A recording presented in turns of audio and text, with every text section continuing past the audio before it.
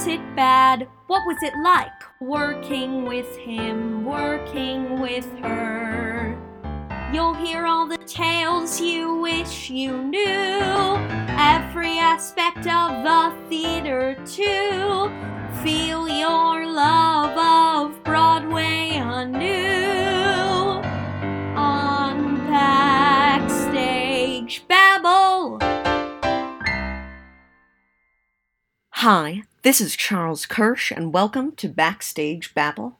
Backstage Babble is a podcast interviewing professionals in the theater industry about themselves, their careers, and the people they've worked with along the way. And today I am so glad to be joined by one of Broadway's most in-demand director-choreographers, Joanne M. Hunter. In part one of our interview, we focus on Joanne's previous career as a Broadway dancer, including her appearances in the tours of West Side Story and Cats, in Call Me Madam at Encores, and on Broadway in Jerome Robbins' Broadway, Shogun, Miss Saigon, Guys and Dolls, Damn Yankees, How to Succeed, A Funny Thing Happened on the Way to the Forum, Chicago, Steel Pier, Kiss Me Kate, Thou Shalt Not, and Thoroughly Modern Millie. So now, without further ado, Joanne M. Hunter. I want to first ask you how you first got interested in theater. Oh my gosh, okay.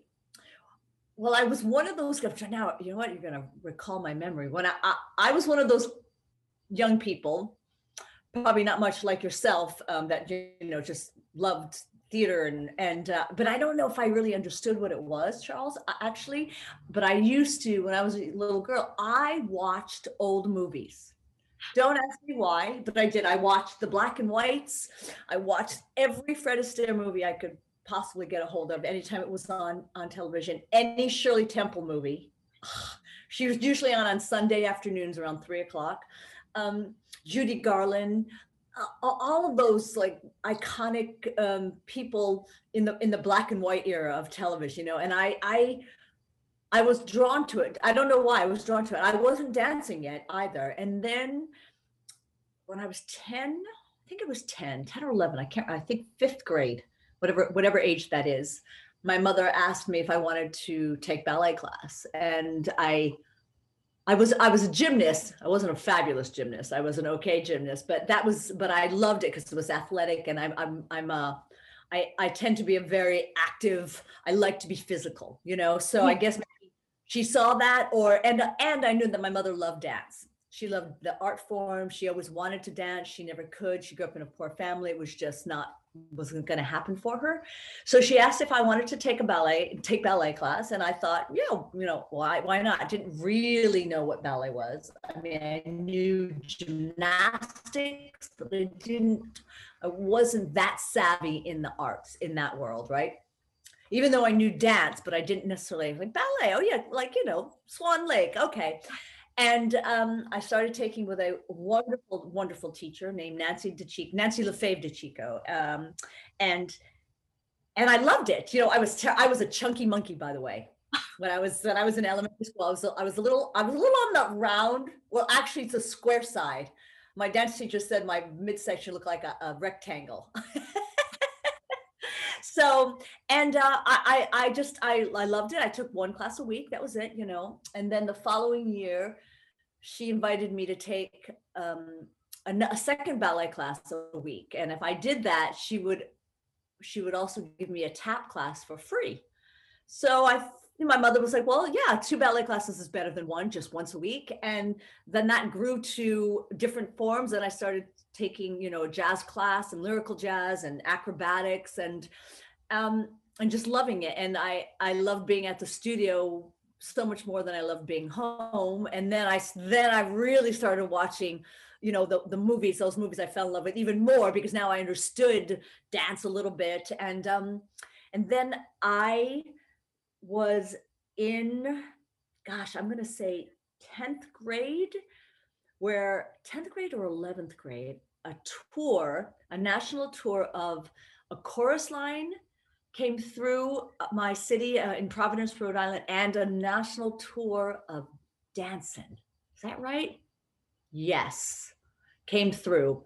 And I thought, oh my God, that's That's what I want to do. I love to dance, I love to perform, but I love that there was more, I love that there was more story in it, not just dancing steps. And even though my teacher never always believed that you had to have some type of subtext when you danced. So I was taught that at an early age, but to see it on stage in the context of a show that I didn't really understand the concept, I was enamored, and that's when I decided I want to do this and moved to New York City between my junior and senior year of high school and never went back. So did you always want to know, did you always know that you wanted to move to New York City, and then what made you finally do it? I think I knew. So after I saw those shows, then why did we go to New York? We came to New York. Oh, I received a scholarship. I received a scholarship with I had two scholarships I won or received. Between one was with Gus Giordano in Chicago, and the other one was Chuck Kelly in New York City. And at that time in the 80s, Chuck Kelly was the one of the teachers to take class with in the city. It was Chuck Kelly, Phil Black, Frank Hatchett.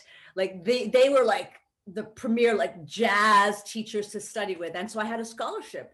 So I thought, you know what? I want to go to New York, not Chicago. I didn't even know anything about Chicago. Don't ask me why I chose I mean, why I didn't choose Chicago. I just knew that, well, New York was closer to Rhode Island. So I knew it was like a 3-hour road trip, and I got to New York City and fell in love with it. I thought, oh, this is where I need to be.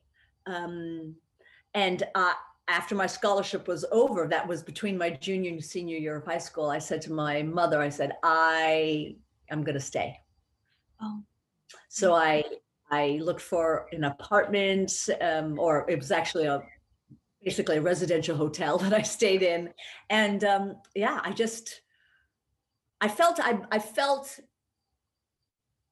in place in New York. When I grew up in Rhode Island, and I'm of a mixed breed, right? So I'm half Japanese, half Irish, Scottish descent. My father is, and I never really felt like I was part of anything in Rhode Island except for dance. When I was in dance class, dance school, I felt uninhibited. I felt like I was part of something, but in my regular life, I always felt outside. I didn't feel like I fit in. Where in New York City, everyone's outside. So in terms, everyone fits in, you know what I mean? And I think that just seeing the different types of people, the different walks of life, from the rich to the poor, to the middle class, to no matter what color you were, what you wore, everything. I just thought, oh, well, it doesn't matter. We all can cohabitate here. And I think that was one of the big things that drew me to New York City, and why I thought, oh, I feel at home here, as opposed to back where my real home was. So that's basically why I decided to stay. Once I was here, I went, oh, I got the bug, and just I love the energy. I love the excitement of it. Yeah. So were you training in singing and acting as well early on, or? It's fun. No, I didn't know that we had to sing, God forbid, but I did. It's so funny, Charles. I always sang, and my dance teacher one time heard me singing. I just sang with the radio on in the car. I just thought everyone does that. I didn't know that some people are tone deaf, it's just the way they were born. I was like, doesn't everybody sing?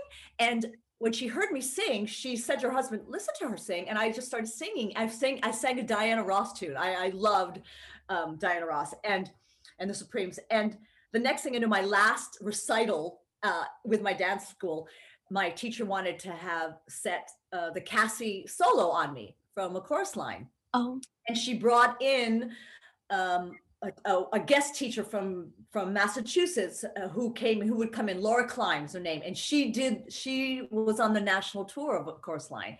She played Morales, but I think she understudied Cassie. So she came in and set the number on me, and I sang the Cassie. I sang Music in the Mirror, and I remember my teacher saying, "You can this is what you can do. And there was a vocal teacher who came in, who was a friend of my teacher's, and said, you have to start training. You have a voice. And I thought, you have to train? I mean, I was so naive, Charles. I said, wait a minute, I have to take singing lessons? That I don't understand. I'm just singing. You know, I was so green and naive. So when I came to New York, the only song that I was interested in singing was the theme to the Poseidon Adventure. And that was my audition song. And I just had the sheet music that I got from, I think it was Colony Records. And I knew the song. So I just thought, I know the song because I would sing it to the radio. And I remember one of my first auditions where I had to sing. They said, do you have music? I said, I had one song. That was it. He goes, do you sing it in this key? And I thought to myself, I don't know what that means. What is the key? I said, and I was like this. I said, yes. I didn't know what he meant. And I don't remember if it was too high or too low, but I sang it. So that's how I discovered that you have to do more than just dance. And what I discovered is that I loved it. And then I started studying acting class when I was here, and I just loved it. And I just love the whole package, because every other element of the performing arts, of what you do, just will enhance what your, let's say, your main love is. So I think acting enhances my dancing. My dancing enhanced my acting. My dance definitely enhanced my singing, and my singing enhanced my dancing, because I realized, I had so much more parts of my body to tell story with. Yeah. Does that make sense? Yes, it does. It does. So I want to ask you about your audition for one of the first things you did, which was the West Side Story tour. Yes. So that, oh my gosh, you've done your homework. So that was, I wanted that job so desperately. One, just because who doesn't love West Side Story, right? And I had never seen a live production of it. I have only seen the movie, right, with George Chakiris and Rita Moreno and Natalie Wood. And I had two callbacks. And it was, Jerry wasn't there, Jerome Robbins wasn't there, but Tommy Abbott, who was kind of his right-hand man, who was also in the movie, was putting the show together, along with Ruth Mitchell, who was putting the show together for Hal Prince.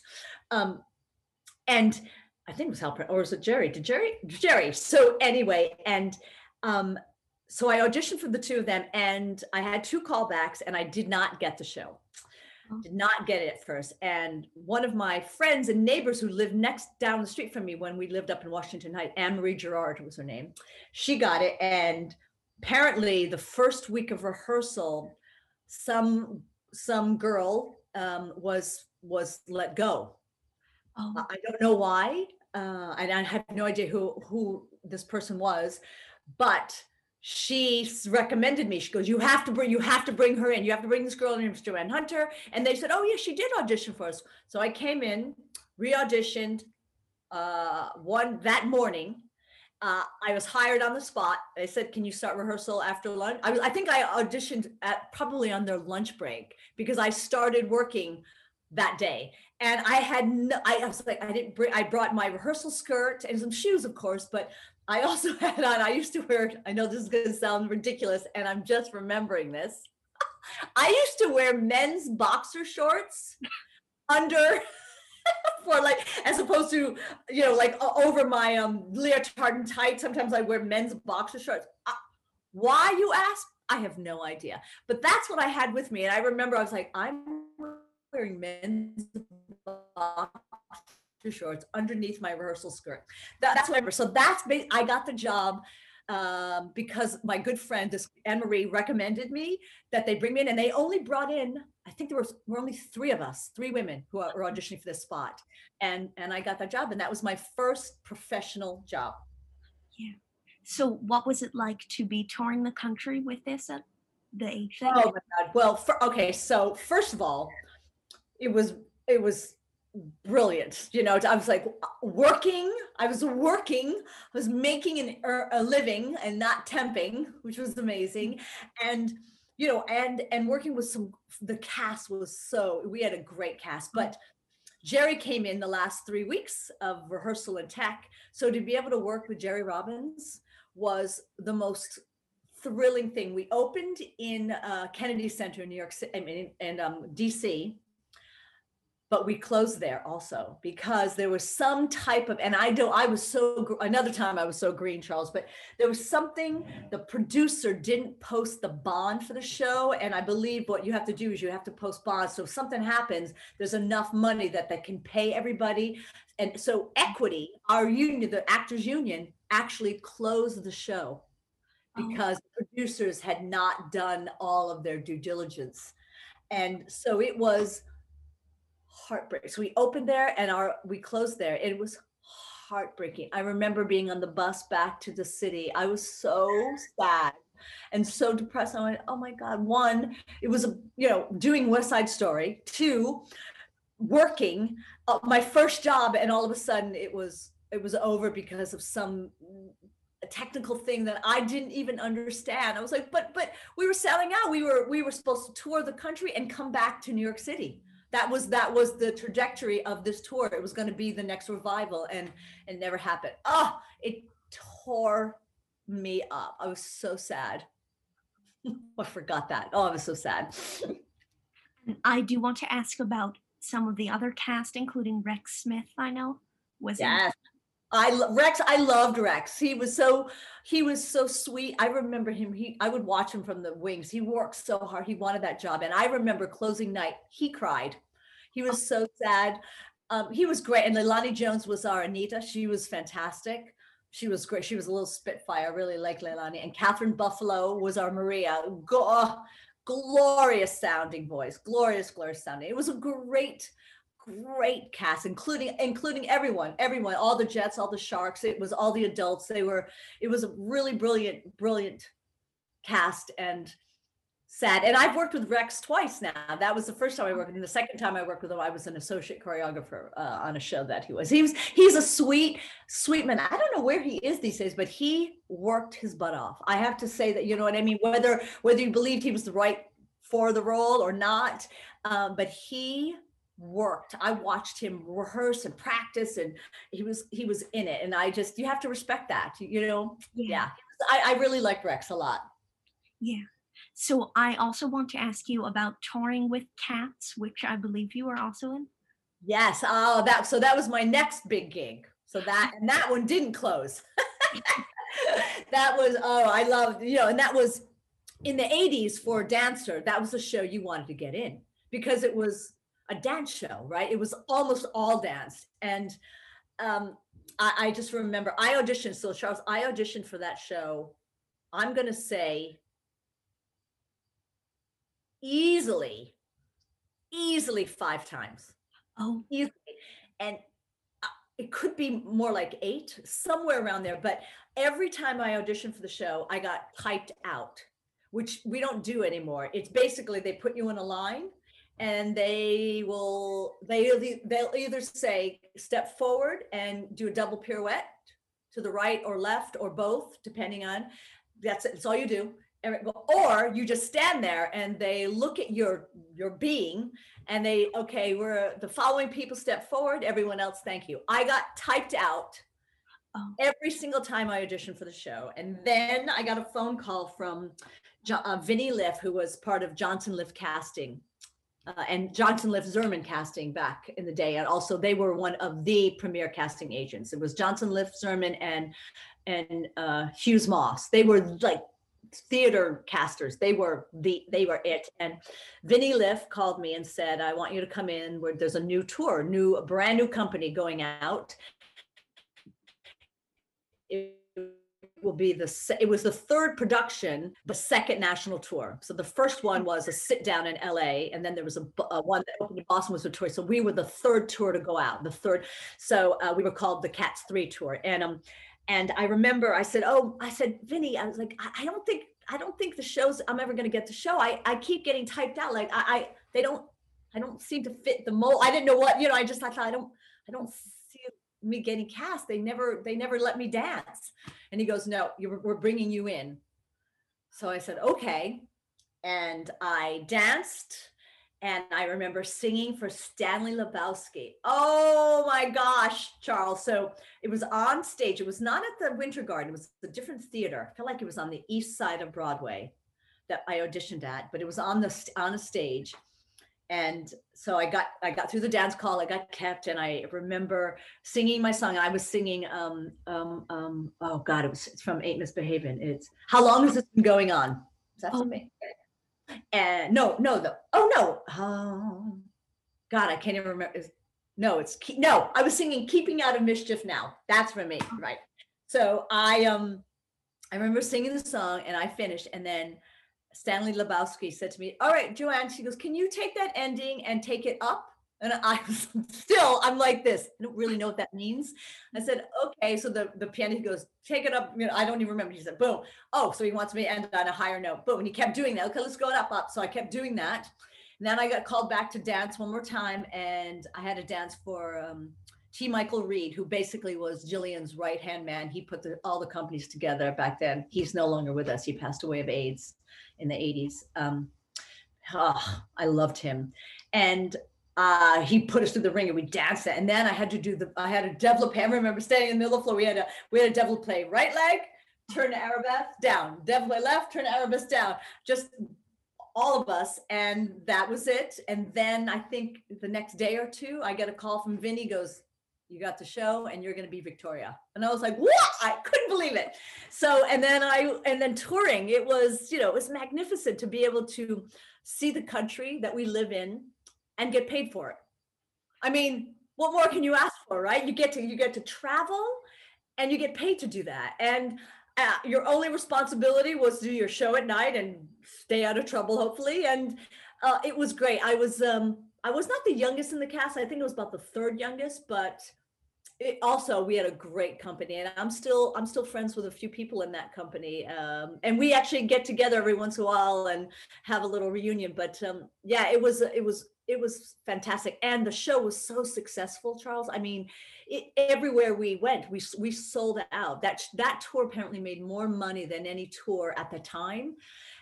People just like, if they found out you were in Cats, it's like, what? Yeah, it was you were a rock star, even though nobody had any idea what you looked like, because you were in cat makeup, right? So nobody knew what you looked like. But yeah, it's a lovely feeling to be in a show that that has that type of accolade to it. You know what I mean? And so that was great. I was with that show for about a year and 3 months or so. Yeah, it was great. It was a great experience. I wouldn't trade that for anything. I met great people. Yeah, it was great. So people say a lot of different things about this, but what is it like to be a cat in Cats? Because I know. What is it like? Well, it's funny. Oh gosh. I'll just start this. The first day of rehearsal, we literally had after lunch for like the first 2 or 3 days of rehearsal, we literally had to crawl around and and interact with each other without any words, but on our hands and knees for the most part, or low, and emulate that. And it was so funny. He was like, hi, nice to meet you. And now I'm going to smell your butt, or what. It was really funny. But I mean, when I don't think of myself, when I was doing Cats, I didn't think of myself, I was pretending to be a cat. I think I was, what you try to do is emulate this sinewy type of movement that you see with cats. But I mean, I loved it. I loved it because one, I was able to be the white cat, which I was thrilled about. Two, I loved moving. I don't care if I was on my hands and knees or what, but I love the idea of constantly moving. So I never really thought about that I was playing a cat, but I definitely wanted to make sure that I didn't come across as a human being, so to speak. I wanted to have those sinewy movements that could emulate what the audience would use their imagination and see, oh, a cat as opposed to a human being. So, but I loved it. I loved, I was young. I could be on my hands and knees forever. I had no ailments, so it was, I mean, I loved it. And, every once in a while you would watch a cat or something. You just, oh, I see what they do. And you try to emulate them, but it was more about, to me, it was more movement. It was more dance, emulating those movements are more dance to me than they are cat-like, or maybe cats are more dance for the lack of, because they're so elegant. They're so elegant creatures, aloof, but elegant. So I want to ask you about your first Broadway show, which was Jerome Robbins Broadway. So what was it like to audition for Jerome Robbins? Oh my God. Well, that was so. I've told this story before. So my first audition back then, they were doing 3 days of which were called open calls, and it was a Monday, Tuesday, and Wednesday. So I went the first day. It was not an agent submission. I went to the open call. I danced all morning from 10 till 2. I got kept. They said, come back, go take lunch. Went to take lunch, come back. Okay, I went to take lunch. I remember calling on a payphone, calling my agent saying, I've gotten kept. I'm still here, so I have to go back after lunch. Great, keep us informed. We did every style of dance. We did everything. And I remember there was maybe at the end of the day, and this is 5:30, 5 or 5:30. It was all day long. And at the end of the day, I remember it was at 890 Broadway, and I was stretching, had my leg up in the bar in the back of the room, stretching, and all the the big shots that were at the front of the room at the table, including Jerry and all his dance captains and casting, and everyone was there, Jay Binder. And I remember I was stretching, and all of a sudden I hear my name, Joanne, can you come here? And I thought, oh, okay. So I came close to the table, and I see Jerry looking at my resume, and he looked up at me, he said, Joanne, he said, who did you do West Side Story with? And I looked at him and I said, you? and everyone at the table looked at him, and they started, and I wasn't trying to be fresh or sassy. I said, you, and then I could see everyone looking at him, and I said, well, you came in the last 3 weeks when we were in rehearsal, and then we went to tech. And he goes, oh, he started laughing. But I thought, oh my God, did I just blow it? He was very lovely. He said thank you, and I think maybe we danced a little bit more. It was all day. I left. I called payphone again, called my agent, said I just finished and felt good. And they, at that time, they got another call from the general manager, Abby. Oh my God, what's her name? Abby. She was part of the GM. Oh, I can't remember her name. She called and said, tell Joanne that if she gets another job, she needs to let us know, but she's going to get an offer. So I got an offer the same day I auditioned for Jerome Robbins Broadway. It was amazing. And so that was my audition. I only had to do 1 day, but it was all day. And I remember I had to sing for Paul Gimignani, who I just love and adore, and was petrified. And I think I sang that same song because I had one song in my repertoire back then. And yeah, it was thrilling. It was thrilling. I was so lucky, so lucky. And I also want to ask what it was like to be in rehearsal with him for 6 months, I think. Oh, yeah. Okay. Yeah. Well, first I did in the spring, summer of, that was 88. I did what was called Skeleton Crew. So he would call anywhere between 6 and 10 of us, or maybe 15 dancers in that were hired.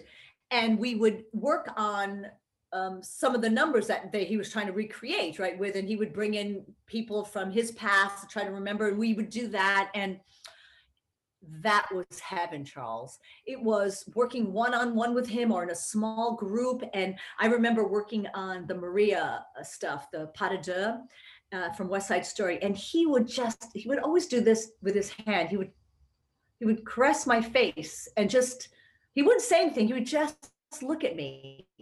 It was so interesting. And I think, and I say this to people, I think I reminded him of someone in his life that he liked. Thank goodness, because he was always so great with me. I did not get the bad part of Jerry Robbins. I witnessed it with other people.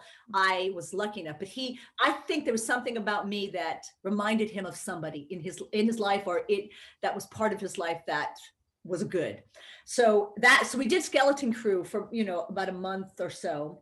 Then we started rehearsal in the fall. Is that right? And you're right. We had 6 months. It was the longest rehearsal process ever. And back then, like now, when people schedule rehearsal, when I schedule rehearsal, you try to schedule so people are not sitting around. Okay, I don't need them. Don't call them till noon. But back then, you were called 10 to 6. You were getting paid for 10 to 6. You come from 10 to 6. We actually got paid more because we actually had to be there at 9:30 or 9:15 because it was a mandatory ballet class we had to take. Because he's from the ballet world. So we had to be at rehearsal and we had to take a ballet bar every day before rehearsal. It was mandatory. And everyone had to be there. And there were 3 separate rooms going on, 3 separate classes going on. And I remember in the room that were the actors, singers who moved, Jerry Mitchell was their dance he's one of our dance captains, and he did aerobics with them. It was great. They were lucky. I had ballet class with Victor and Cynthia Rubio taught the other ballet class. So it was great, but oh my God, it was hard every single day. And we rehearsed. It was, like I said, it was great, but it was, you had to be on your toes all the time, Charles, because any second Jerome would say, okay, you're out, you come do that number. It happened to me. I remember we were doing the Charleston from $1 Billion Baby. And I was not one of the original trio of women. I was in the back, but you had to make sure, you had to learn everything. You had to make sure you knew everything, whether you were in it or not. And all of a sudden I hear, Joanne, you're like this, come here. And this other actress, you go sit down. He said to her, sit down, Joanne, you're in this now. No rehearsal. You're like, oh, okay. And all he gives you is an and, not 5, 6, 7, 8, and go. And I thought, and I was the lead. So there was 3 of us. I was the first person. I had to lead the girls. I went, oh shit, excuse my language. And it was frightening. And so every day rehearsal, you were pretty much always afraid you were going to get fired. So that's not necessarily a great thing, but at the same time, it does keep you on your toes. It keeps you forward. It keeps you paying attention. You never sit back and relax. I think that's how you should be all the time. You know what I mean? But without the threat of being fired, or could be, but back then it's different. Today it's very different. You had to be on your toes, and any minute Jerry could say, no, you're no longer featured in that, out, someone else. It happens all the time. It was scary and it was sad. I mean, I was grateful that I got put in this, but I felt horrible for the girl who got taken out. Yeah. But it was, I mean, the knowledge that he has, and he's to me the best storyteller there was and is to this day. And I'm beyond grateful and so lucky that I got to work with Jerry twice. As hard as 6 months of rehearsal, 8 weeks of previews, it was torturous, but we made it through, and it was a great success. So yeah. So you were also understudying 2 roles in Jerome Robbins Broadway. So did you get to go on for those 2 a lot, or? I did. I was originally, I can't believe you know that. Okay, amazing. I was originally the understudy to the Angel in King and I, and to Maria. Then I ended up being like a matinee Maria, because our Maria, Alexia Hess, was still, because she was from the ballet world. I think she had to be in company class or something, so she couldn't do the matinee. So I was the Maria matinee Maria, and then I understudied the Angel, but Irene Cho was the Angel. Irene left. She gave her notice opening night. Because I think she went on to do something else. So I then moved to the Angel. I moved to the Angel and then understudied Susan Kikuchi. and had to do, that. So I went out for that. That part was so, oh my gosh, so nerve-wracking to climb. You had to climb what we call climb the mountain. It was two guys on their hands and knees and one guy in the middle, and you had to climb without looking. Every time I'd go on, I would go, can we rehearse that before the show? Because it was, I know it seems like, oh, it's so easy. It was so nerve-wracking. But yeah, so, and I was able, like I said, Marie, I was on all the time, and I did go on for her several times, which was great. I also loved doing The Angel with Susie Kikuchi. She was brilliant. And her mom, Yuriko, was the one who set King and I, and she was a beautiful, brilliant woman. So yeah, I was very lucky. Yeah. And I do want to ask you what you remember about some of the other original people who came in to help him stage. Oh my gosh. Well, I'm trying to think. I don't know if I remember Leonard Bernstein came into rehearsal one day. I was like this, oh my God, oh my God, oh my God. He was standing next to Paul Gimignani. I was like, are you kidding me? Claudette Colbert, you don't know who that is, but she was a brilliant movie actress. And it's so funny. The night before she came to rehearsal, I don't know, I think she was just friends with him. I happened to watch on television. It happened, I think it's called It Happened One Night. And she's in this movie. It's a very famous movie because they shared a bed. And I think the story is that the actors had to keep one foot on the floor because back in those days it was very risque to, they normally had two beds. And I remember she was hitchhiking in the movie. She like pulled up her skirt and tried to, to get a car to stop.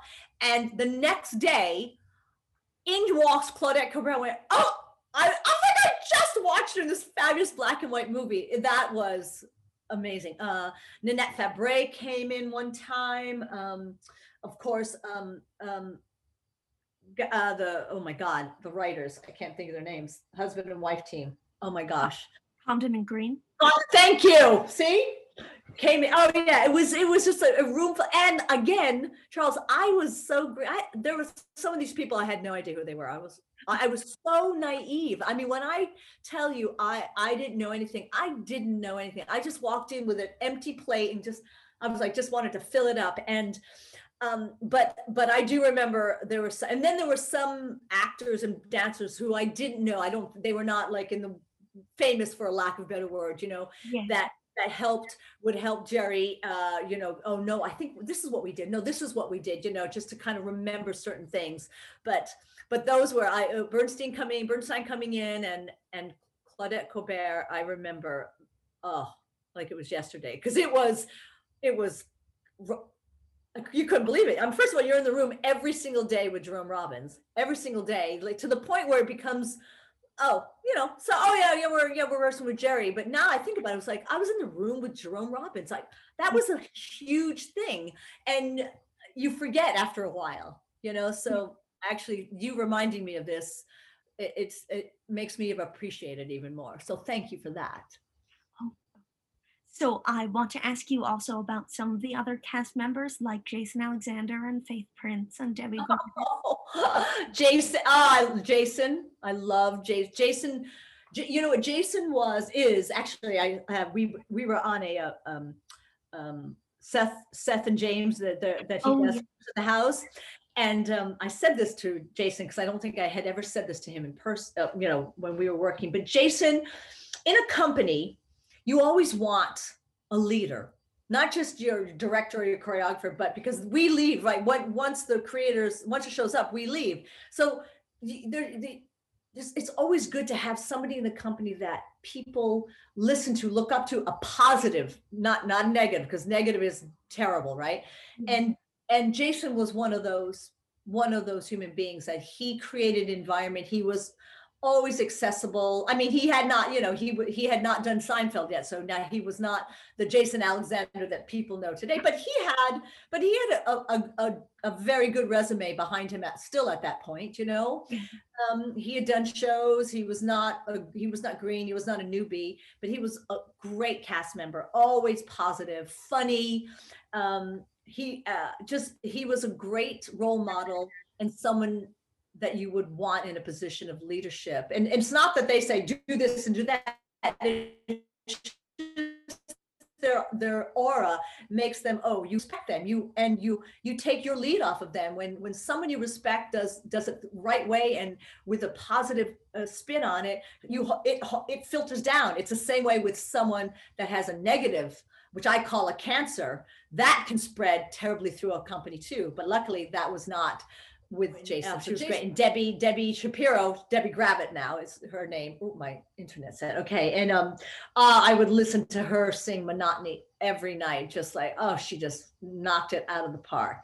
You know, it was, and that room filled with dancers, with Mary Ann, who's a good friend of mine, and Charlotte, all these, Mark Hobie, who was one of our original swings, who I was just on a Zoom with him, who is now the, you know, the artistic director and producer of Paper Mill. He's good. We've worked together since. There were some great people, Jack Noseworthy, Sergio. We just had some great people in our company. Very, very lucky. Alan Ariano. I'm just trying to like push up from names. In fact, if you're not going to believe this, tomorrow we are having a big Zoom reunion, our 32nd. Last night was the 32nd anniversary of our opening. Oh, wow. Can you believe that? I didn't even know that. Mark was telling me that. So there's a big reunion tomorrow that we're doing on Zoom. So I'll see so many people. Oh my gosh. Troy Myers, who we did theme park together. He was in the show. So that was great. Oh, it was such great. Angelo Fraboni, Johnny McGinnis, so many great people who I'm still friends with and good friends with. Yeah. It was, I mean, there was 70 of us in that cast, if you can believe 70 or 72. It was kooky amount of people. So I want to ask you next about a shorter lived show that you did, which was Shogun. Oh, yes. Yes. What do you want to know about Shogun? Well, first I want to ask if you can tell anyone who's listening about what it was. Shogun, is the musical based on James Michener's novel Shogun, and it was about an American. Oh my God, I got to read that landed in Japan and fell in love with a Japanese woman, and you know, interracial, very. Now it's much more common. I mean, look at me, right? But you know, to do a show with you know, a white person and an Asian person getting together back then was kind of racy. It was a racy novel for him to write, but the show had so much potential. It was magnificent to look at.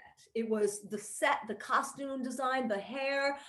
It was the light, everything about the show technically was breathtaking. When people came, like there was a final scene where we did this, where we rode down on horses. It took your breath away. It was so magnificent.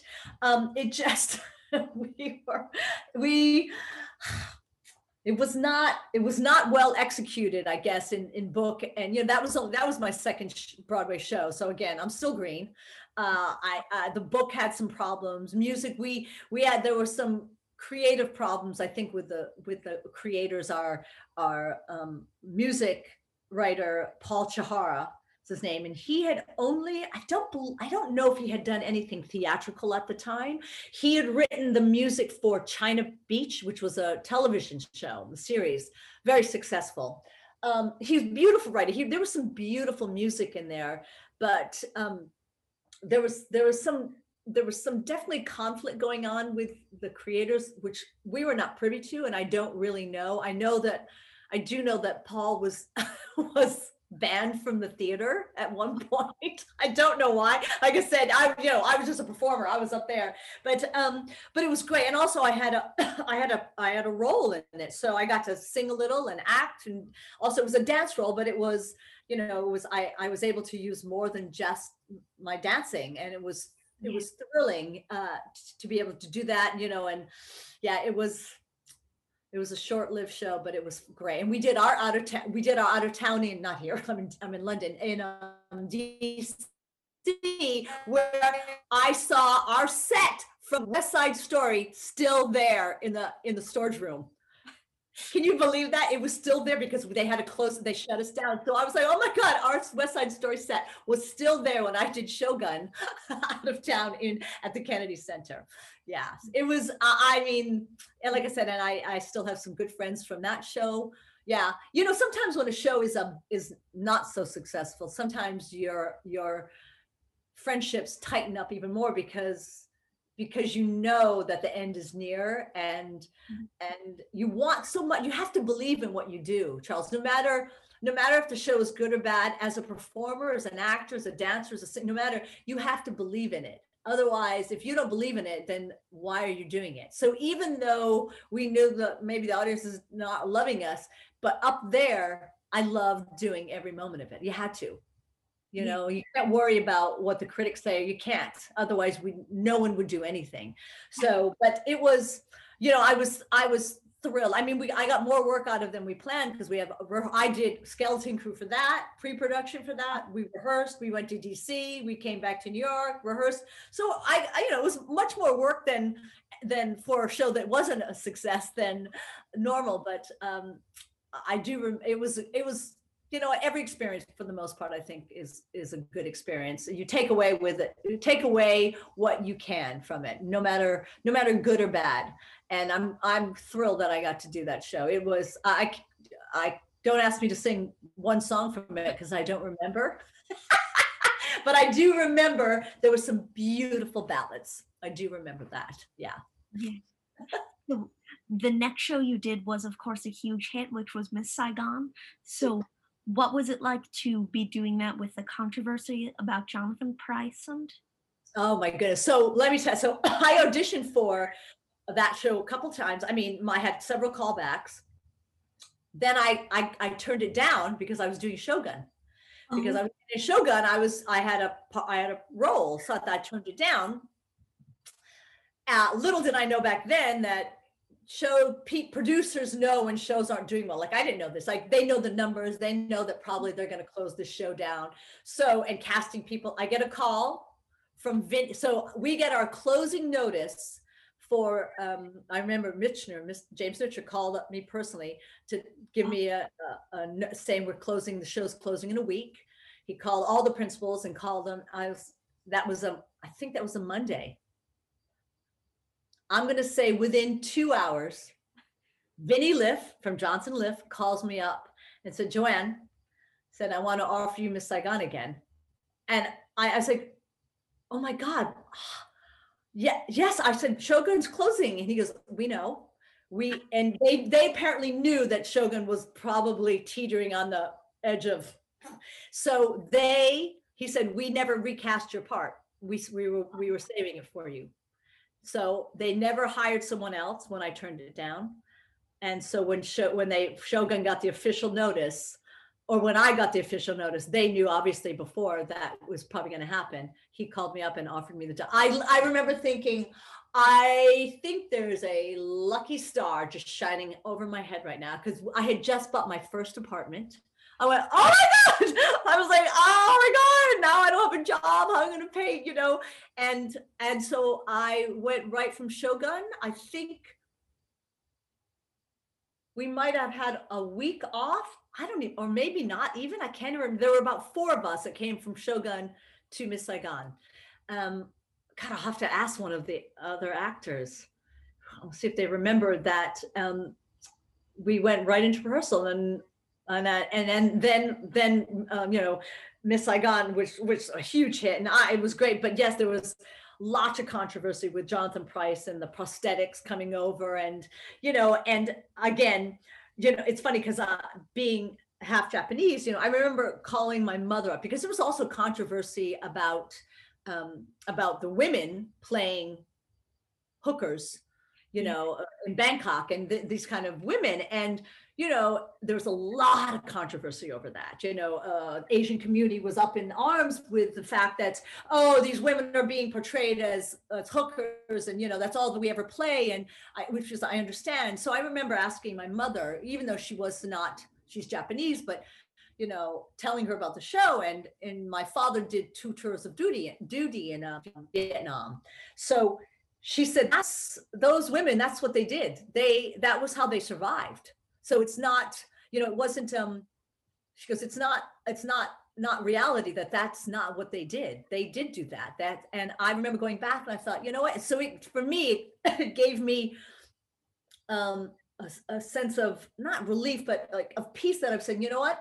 Yes, I'm playing the hooker, but this, it's not a historical piece, but this is how these women survived. And I think it's like how sometimes people survive today who, there are young women who are on the streets or hooking. It's their only way to survive. And so that's what happened to these women. So there was a sense of like, I felt a responsibility in a way that, okay, then I'm going to portray this, because this is not a documentary, but it is in truth what was going on during this war and still goes on, right? And so I didn't mind that. And I remember we were in the news all the time, Charles. And I remember there was the first time I heard this phrase, no publicity is bad. Basically, it's basically free advertisement. We were on the front page of the New York Times all the time. It couldn't have done anything more but heightened the show's awareness especially in New York, right? And then with tourists coming in. So it was fascinating. Now the thing with Jonathan, who I adore, and he was phenomenal in the role. Yes, he was not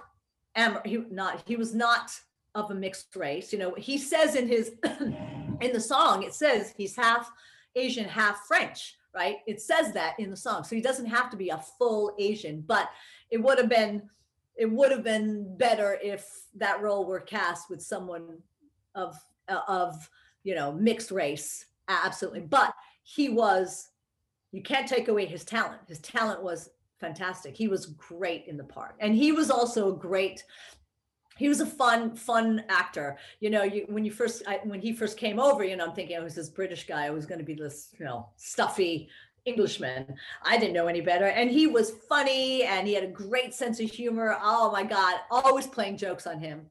He was always playing. He was great. Yeah. I mean, like I said, it's a shame that it was cast that way, but that has nothing to do with his talent whatsoever.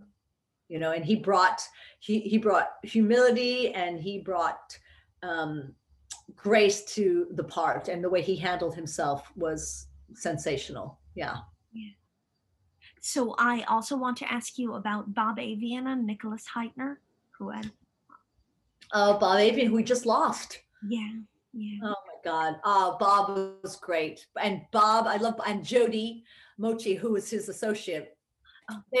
They were great, just fun. And Bob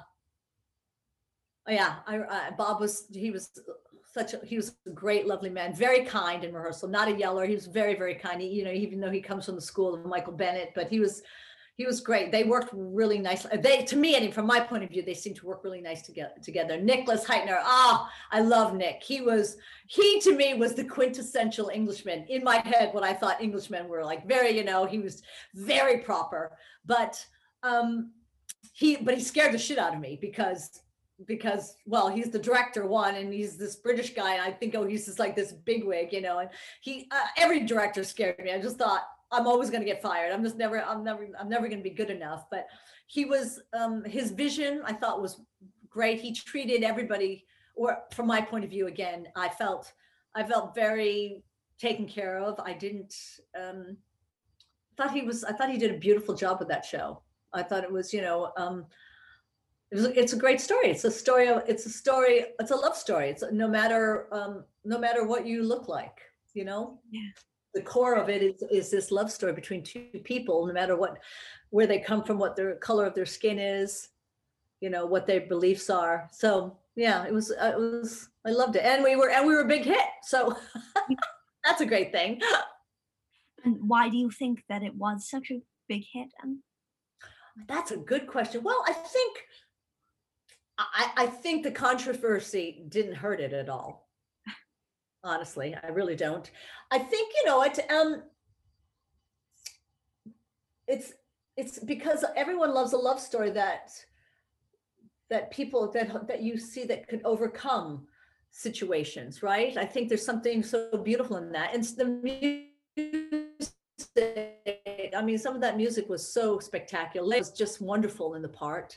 Everyone, I mean, it was a great group of people. It had sex appeal to it, and sex appeal. I know you're young, but sex appeal is something that is appealing. It sells tickets, you know. And I'm not talking about just women or men showing off their bodies. I'm just talking. There was a rawness and a sexuality to it, which I think is enticing, you know, to an audience. Absolutely. And it was well done. I think it was a really well done piece of show, you know, and you know, it's a take on Madame Butterfly. And yeah, I just love stories when they're told well it's universal. Yeah. No, isn't it right? Don't you want that? I think that's one of the reasons of its success. And it was also during the British invasion. I mean, we had Cats, we had Les Mis, we had Phantom and Miss Saigon. You know, it was that period of what we call the British invasion of these mega musicals on Broadway. So that also has an appeal, whether we know it. I think whether we really think about it consciously, but subconsciously, I think definitely. Yeah. So I want to ask you next about the revival of Guys and Dolls, which you were in.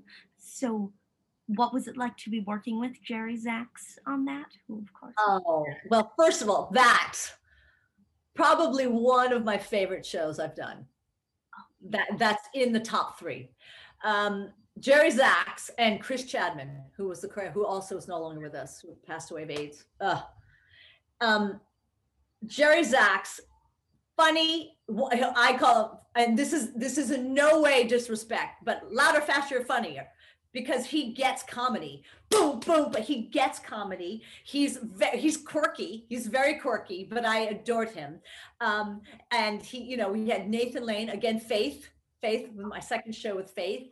Peter Gallagher, yummy, delicious Peter Gallagher, who I adore to this day. We stay in touch every once in a while. Great. I just adore him. Our original Sarah was Carolyn McNinney, but then she left the show. And oh my God, who's our Sarah? Who's our Sarah, Charles? It was Josie de Guzman. Josie de Guzman, thank you. Who then took over, and she was fabulous. It was, and I mean, Chris Chadman's choreography was out of this world. It was so hard. It's funny, I did Skeleton Crew on that show with him. I did pre-production, and he scared the poop out of me, boy. He was old school tough, like Jerry Robbins. Old school. You were 100% all the time. Every time you were working, if you wear heels in the show, you rehearsed in heels. You didn't rehearse in sneakers, what they do today, or barefoot or socks. Those heels were on, and they did not come off. And my feet would be aching, that I would stand and I would in my heels, and I would just roll over on my ankles to give the balls of my feet a rest while he's giving us notes, you know, yes, sir. Yeah, you did it. It gave you, it taught so much. You taught you discipline, right? And whether you believe in that or not, believe in that way, I mean, it's made me who I am today, I think. But it was that show. First of all, great score, great story. Everything about that show, top notch, right? Just the show. Then we had Tony Walton doing the sets. It was, oh my gosh, I love that show. And we were a huge hit. I remember, Charles, that we were recording the album. And back then, the New York Times critic was not Ben Brantley. It was, oh my God. Frank Rich. Thank you. Frank Rich. Oh my gosh, you are unbelievable. Frank Rich, is that right? Yes, Frank Rich was God, I hope I'm getting this right. Yeah, he was still the critic in 1992, right?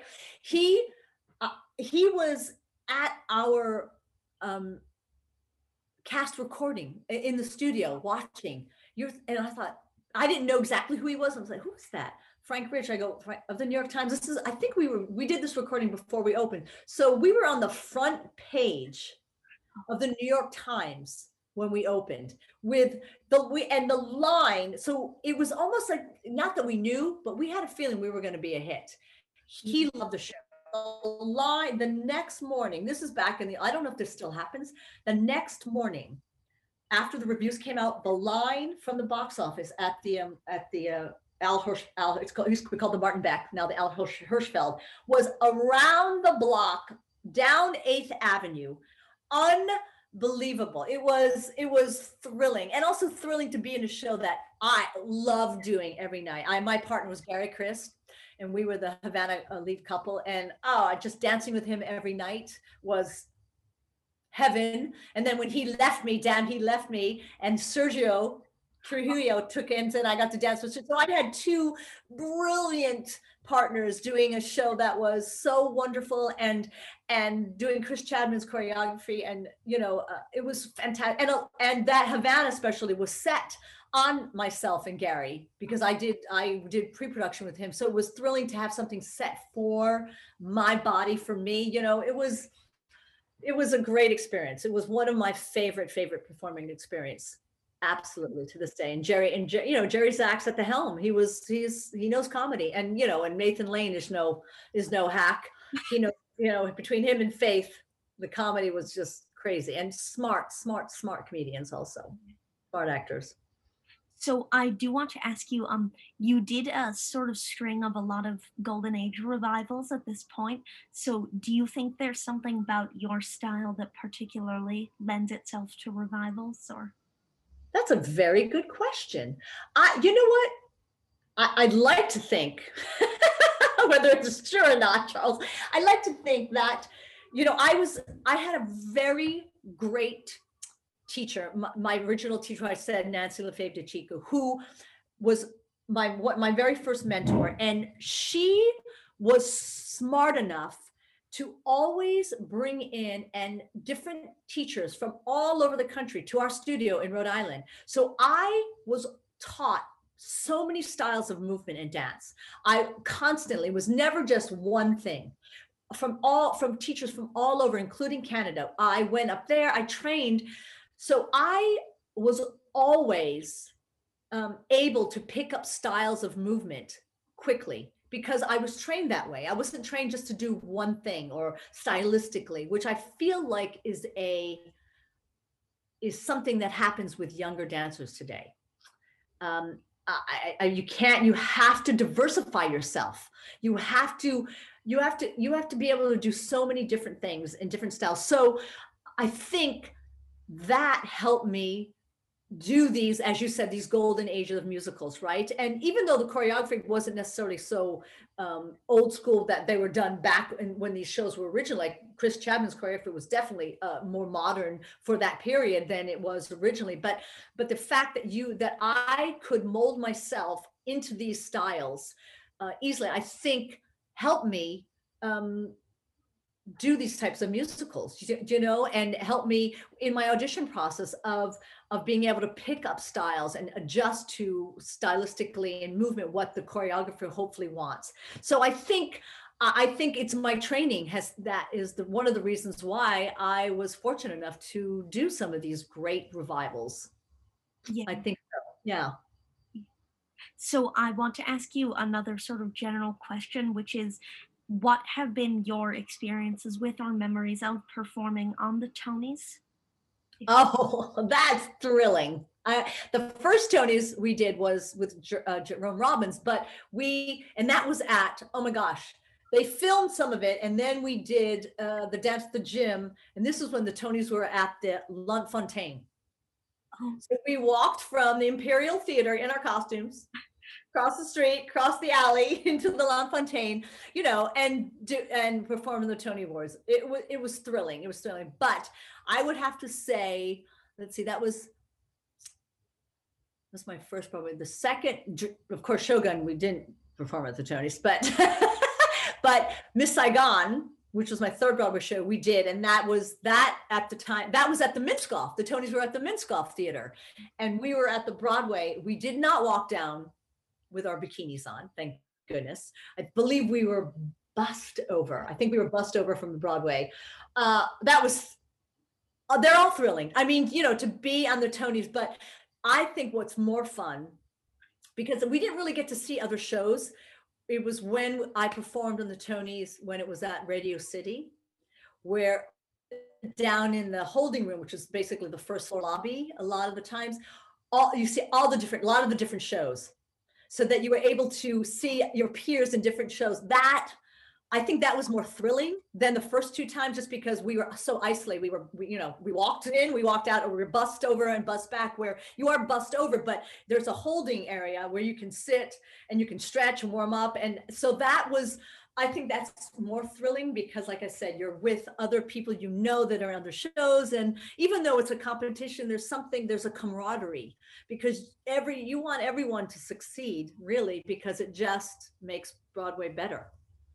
The more shows that are up and running, the more people who are going to come and see them, so to me, that was more thrilling. And performing, I remember, what was the first, was Kiss Me Kate the first show I did on the Tonys I think that might've been one of the first shows that we performed at Radio City, which was, it's also in that stage, and that theater is huge. When you're performing, the lights are up because you're doing it more for television than you are for the audience. So it's not typical. So you can see, especially those first like 8, 9, 10 rows, you can see everyone in them, so that's a little daunting, but you see all your friends. I remember seeing Susan Stroman. Oh, I did Steel Pier, because I had done Steel Pier with her, sitting there. And I remember seeing Stokes and Marin in the audience. Yeah, so it was thrilling because you could see them, because it was being filmed. So yeah, I mean, and to be part of whether you believe in awards shows or not, I know, but just to be part of the family that comes together to celebrate the theater, whether you win or lose, whether you like awards or not, but just the idea of everyone coming together and celebrating, that I love that. And it is thrilling. It is thrilling beyond thrilling. So I want to ask you next about doing Damn Yankees, what is it like when you come in as a replacement, as you did on this? What is that experience? Yes, I mean, was that my first show replacing? I think so. No, thank you. I just love you know more than I do. Yeah, so I had never done that. So that was, interesting. I was not going in rehearsal with everybody. It's trickier because you're by yourself. You're learning the dances with the dance captain by yourself. You're learning the music with the musical director by yourself. And then depending on what type of show it is, maybe they bring in an actor you're going to work with. But that I did, for the most part, I didn't. For my put-in was when I got to meet everyone else and fit into the puzzle, because that's what you have to do as a replacement. You got to fit into the puzzle. You can't make your own piece. You have to be the piece that fits already, and then you can make room for yourself. But so it was tricky, and there was some hard harmonies. I remember David Chase was the musical director, and I was having the hardest time with this damn harmony for these 3 girls. We had to do all these. Oh, they were so tight. Oh, I think he was so frustrated with me. We're good friends now. It was hard, but I also went into the show right after Jerry Lewis went in. Oh. So in fact, I saw Jerry's first show. So when I got offered the show, Robbie Marshall offered me the show, and I got offered the show. And so they said, have you seen it? I had not seen it yet. So you want to see the show tomorrow? So I said, yes. I went in, it was Jerry Lewis's first show. So that was fun. So I got to do this show with Jerry Lewis, who I had the great fortune to work with him twice, before he passed away. So it was tricky. I didn't stay with the show long. I only stayed with the show for 10 weeks, which is not a good thing, but I got offered to play Cassie in a chorus line, even though it was a regional, but I felt like I was finally old enough to understand this role, and I wanted to do it. So I remember I left the show after 10 weeks, and I remember it was Robbie Marshall he was very angry with me. I didn't know that at the time. I found out through the grapevine that he was, and I remember writing him a letter, and I apologized. I mean, I think I said something like, I had to do it because I really wanted to do this part, but I'm really sorry. Maybe I should have talked to you in person or, wrote to him, because he did offer me the show. So that was a lesson learned for me. I thought, you know what? He was very gracious. And I remember that was something I learned. I thought, note to self, you know what? People, when they hire you, they're putting themselves on the line. They want to bring you in. And so if you have to leave, you're going to leave early, you have to leave.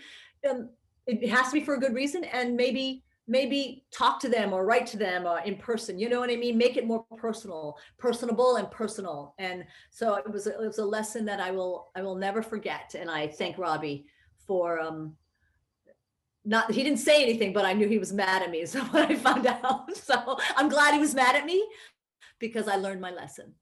So, yeah.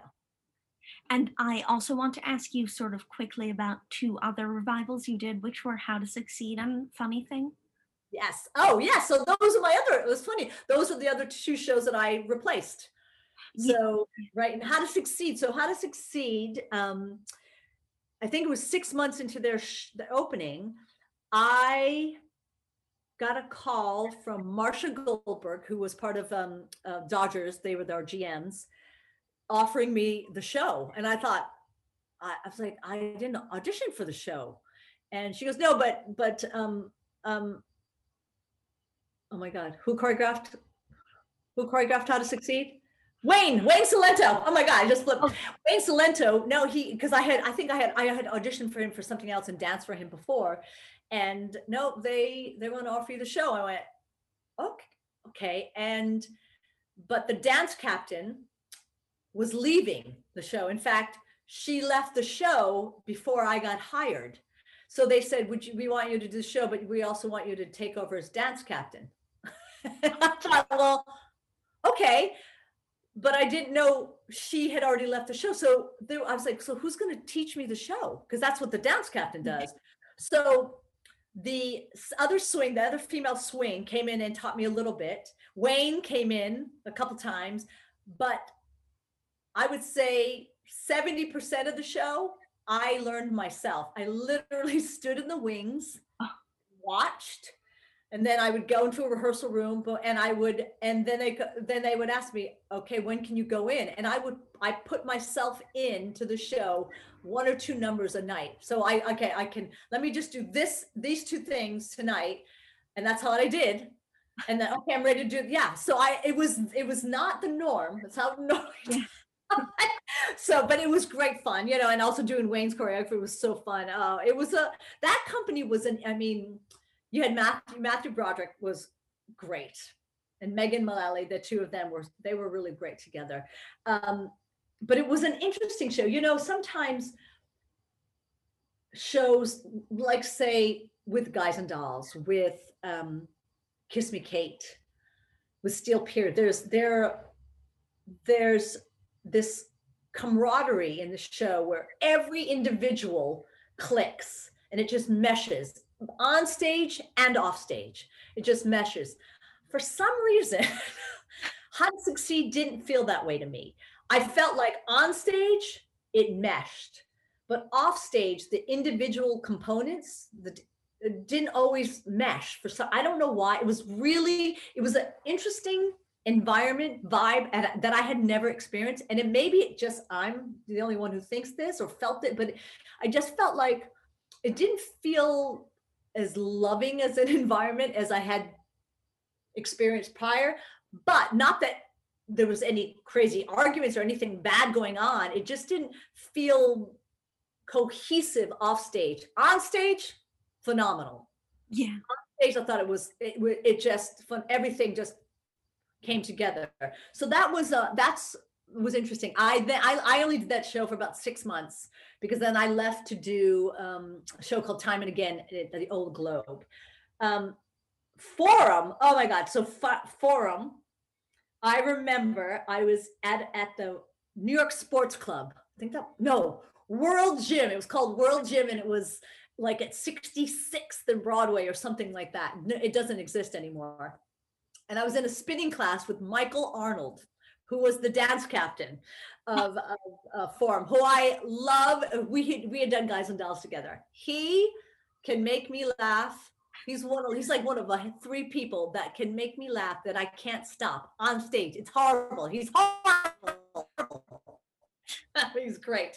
But and he goes, "What are you doing now?" I said, "I'm nothing. I'm, And then the next day, I get a call. Joanne, we want to make you an offer to do funny thing on the way to the forum. I went, "What?" I was like, I never auditioned for that show. And I go, "Isn't that Robbie Marshall? That's Robbie Marshall's show." I was like, and that's when I had already known that he was mad at me, and I had written a letter, but I wasn't sure that I was like, I don't know. I think he doesn't like me. And they said, "No, Robbie wants to offer you the part, the vibrata." And my good friend Marianne was leaving to do, what was Marianne leaving to do? Maybe the Chicago movie, I think, or something like that. So no, that's not right. I don't know. I can't remember. Anyway, so I said yes. And I saw the show. I had not seen the show. Okay, great. I had a costume fitting. Michael rehearsed myself, and oh God, what's this fabulous young lady was going in for gymnasia, the tall part. Holly Cruikshank. We rehearsed together. I was like, great, I got to rehearse with her. She's like 6 feet tall. I'm like 5'4", but it was actually, I loved it that we got to rehearse together. At least you're not alone. So we went into the show together, and I loved it. I went into the show saying to them, I just have to say this. I'm not going to stay with, no, I'm not going to stay with the show because I have something else coming up in 3 months. They said, that's okay. And I was like, I'm going to be upfront with this. I don't want to make this mistake again, and great. So I loved it. And Nathan, second time I got to work with Nathan, it was great, kept funny. Oh, it was so fun. I got to beat Nathan up, not literally, but it was so fun. I had this big ponytail, and that you have to jump on him, and I roughhoused him. And he loved it. He didn't want to pretend. I would just throw him over and throw him over. I loved it. It was just so much fun, and he was great. I liked Nathan even more during Forum because I found him more. I was scared to death of Nathan in Guys and Dolls. He scared me. And we didn't really interact with him. Where in Forum, because every number was with him, so we had to interact. So I really enjoyed Nathan so much in Forum, and it was so fun. And to be able to play with him, he was just such a genius. I loved doing the show. It was hard. It was nerve-wracking because you had this 2 minutes of like adrenaline rush coming out, just like I felt like it was being shot out of a cannon. But that was a fun show. It was great people. Also, the ladies were great. I had great dressing roommates, and I really loved doing the show. I left the show and then came back for 3 months later. Yeah, so I ended up doing it 6 months, 3 months, and I left to do something, and then I came back. And my dear friend Pascal Fay took over for me, and then I came back in. I cannot remember why, but I did it for 3 more months. It was great. I loved doing that show. Loved it. I hated not being able to eat in between shows because we had to wear those damn bikinis. So I always had to be scared. I was like, so I would just have to eat very lightly. So I want to ask you next about doing Call Me Madam at Encores. That was, gosh, I haven't thought about that show. That was, if I'm correct, that was the second year Encores existed, I think. I think so. And I remember it was after Guys and Dolls had closed, and Kathleen Marshall called me up. I didn't have to audition for that, and said, "You want to do Encores? This Call Me Madam." I was like, "Oh yeah." It was like, it was a 2-week gig basically. I thought, okay, yeah, I'll do it. And Kathleen, and it was Michael Beres and I were partners, and that would be the second time I've worked with Michael, and then I'll work with him one more time, and it was great. It was. This was back in the day, Charles, where there were no costumes, there were no sets. This was truly a staged reading, not barely staged, book in hand, with one number choreographed. So it was only one production number we did. And it was, did we open Act 2? I think we opened Act 2. God, either closed Act 1 or, no, we opened Act 2 or close to it. And it was great. It was myself. Oh God, let's see if I can get this right. Myself, Michael, we were partners. Angelo Fraboni and Amy Higgins were partners, and Marianne and Darren Lee were partners. So there were just 6 of us, and we did this kick-ass number. And I remember writing a letter to Kathleen going, I was like, oh, she's going to start working, because it was so great. It was so much fun. She was so on it. She came in the room so prepared. I loved it. And I remember the first night we performed, I think it was the Gypsy Run Through. We performed, and it was end, and we were supposed to go on to the next. And the applause was so overwhelming, because, like I said, they only did one dance number, not like they do now. They do full on shows, right? Fully produced shows. Yeah. And so the audience was probably like hungry for it. So that the rehearsal the next day, they said, okay, we're going to have to stop for applause. So we literally stopped the show. We took a bow, if I'm correct. I have to ask and make sure I think we took a bow, I believe, before they could go on, because the applause was so great. So it was, and it was so, because you only do 4 shows, not including the run through, and then it's over. You're like, oh, you're just getting in the groove, and then it's gone. And so I loved it, but at the same time, I went, oh, I wanted to keep doing it some more. But it was nerve-wracking in the fact that you did one number, but that you had to sing on stage, and you with these books, like reading and trying to perform and sing. Oh my gosh, it was crazy. But that was the only encores I ever performed in, and I loved it. So I want to ask you about coming into Chicago, which you did as a dance captain.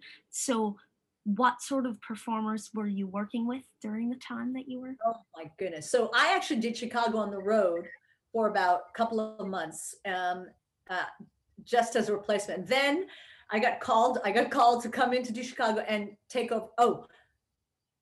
And take over as dance captain. I was like, oh my God. So it was great. It was great. I was on stage for a while, but that show we called it a revolving door.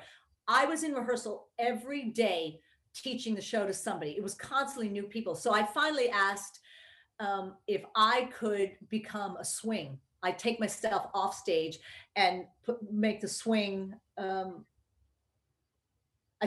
swing was leaving. I said, can I take myself off stage and we hire a June? Because I was rehearsing so much. It was so much for me. So we did that. So I got to put in, which was amazing, I got to put Bebe Neuwirth back in the show. Oh.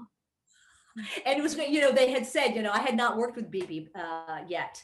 And I had heard through the grapevine, she's, she can be tough, and she's old school in that way. And she does everything exactly, like she's so precise, and she wants to do what she did. And I was like, okay. And so what I did was I went to the library, the Lincoln Center Library, and you have to get permission from the estate, from the Weislers to do it. I said, I want to watch Bebe do the show and watch what she does. I took diligent notes on how she performed it, when she picked her sing, everything, every detail I had. And then I remember I was at some function, a party with some women. I don't even know why. It was a very small gathering, but Bebe was there.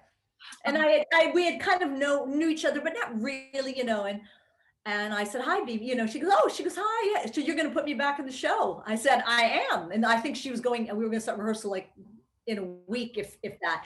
And she said, you know what I do? I said, I do. I said, I went to the library and watched a performance. I said, and I remember she was like, oh, and come rehearsal, I put her in, and she was like, oh, what did I do here? I said, you crossed your leg on this. I had everything. And so it was great. So we got along great. She was great and fabulous. So it was thrilling to be able to put her and work with Bebe. And then I got to actually rehearse, and this is going to sound so ridiculous, rehearse and put Annie back into the show. She was going to go do the tour.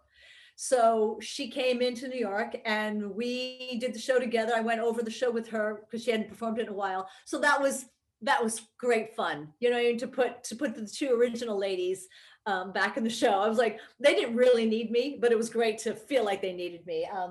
So that was thrilling. But that show, I mean, there were constantly new people coming in. So I did the show for about 9 months. I did it for about 9 months. Yeah, it was great. It was great people. Again, Greg Mitchell, who was my partner in Steel Pier, he was in the show at that time. Oh, it was great. Um, um, Darlene Wilson, who played Hunyak, who's no longer with us. She died of a brain tumor, brain cancer. Oh, great. She was my dressing roommate, and Deidre Goodwin. We were dressing roommates. We had such a great time. It was a great. It was fun people, fun cast. It was love. I loved. That was my first time doing a show with the orchestra on stage. So there was some. It was a great. It's Karen Neb. I mean, it's such a. This it doesn't get much better than that as a performer. So, and you get to dance. It was, yeah, it's a good show. Yeah, I haven't thought about these shows in so long, Charles. You're just making me go down memory lane. Thank you for that. I'm glad. And what do you think was the huge staying power of it, that it's been running for like 20 years now? Isn't that amazing? As a revival. Well, I think first of all, it's a great show, right? It's well written. Candernet, well written, well conceived. One, two, I think it is a sexy show. There's a great political statement underneath it that you get, but there's this. It's sexy. It's appealing. You see appealing people on stage. With great movement. It's mysterious, it's fun, it's funny, it has it's drama, it has so many great elements all in one basket. And two, the Weislers, who are the producers, they know how to replace people and bring in people that will bring in more people. You've had some pretty famous people come and play Roxy Hart, come and play Billy Flynn, come and play Velma. So that certainly doesn't hurt. Yeah. And I also want to ask you about being a dance captain. Is that a role that you like to do, or? You know what? It's funny. I have always had a very quick mind. It might be getting less quick these days, but I've always had a quick, meaning that I could see something and pick it up with no problem. I also had a really good memory, not in everything, but when it comes to movement and dance, everything, it's not a talent. It's just something I was born with, So I remember when I was 17, 18, I worked at Opryland USA, which was a theme park, which was my first job under Gene Whitaker, who was the choreographer, who's also still a dear friend of mine. And I remember I was the youngest in the company, and she made me the dance captain, which I didn't even know what that meant. And I was like, okay, what does that mean? Basically, I had to give warm up every day. And if there was some type of issue, I had to solve the problem. Why she knew I was that person to do it, where she didn't know me, I'm not sure. I think maybe it's the way I handle myself in the room. It could be the way I pick up things really quickly. I know that when I'm looking for a dance captain now, I'll watch people in the room, how quickly they can turn things around, how they work with their partners, or, so you can, so I think I've always had that ability. And I just have been lucky enough that people saw that. So I did like dance captaining. It's a hard job. It's kind of like a babysitting adults at times. But your main job is to keep the integrity of the show as the creators saw fit. So as a dance captain, my job is to keep what the choreographer, what he or she, their concept, their vision, their integrity up to par as the show goes on. And I love it. And also, I think it's, it helped me really know how to run a room. I know how to run a room. I think I'm very good at running a room. You have to be very diplomatic, as the dance captain, because you have to get things done. And sometimes you're going to come up against an adversary type moment, and you have to weave your way through it so that you can get your job and get the product accomplished. So it was great. It's hard.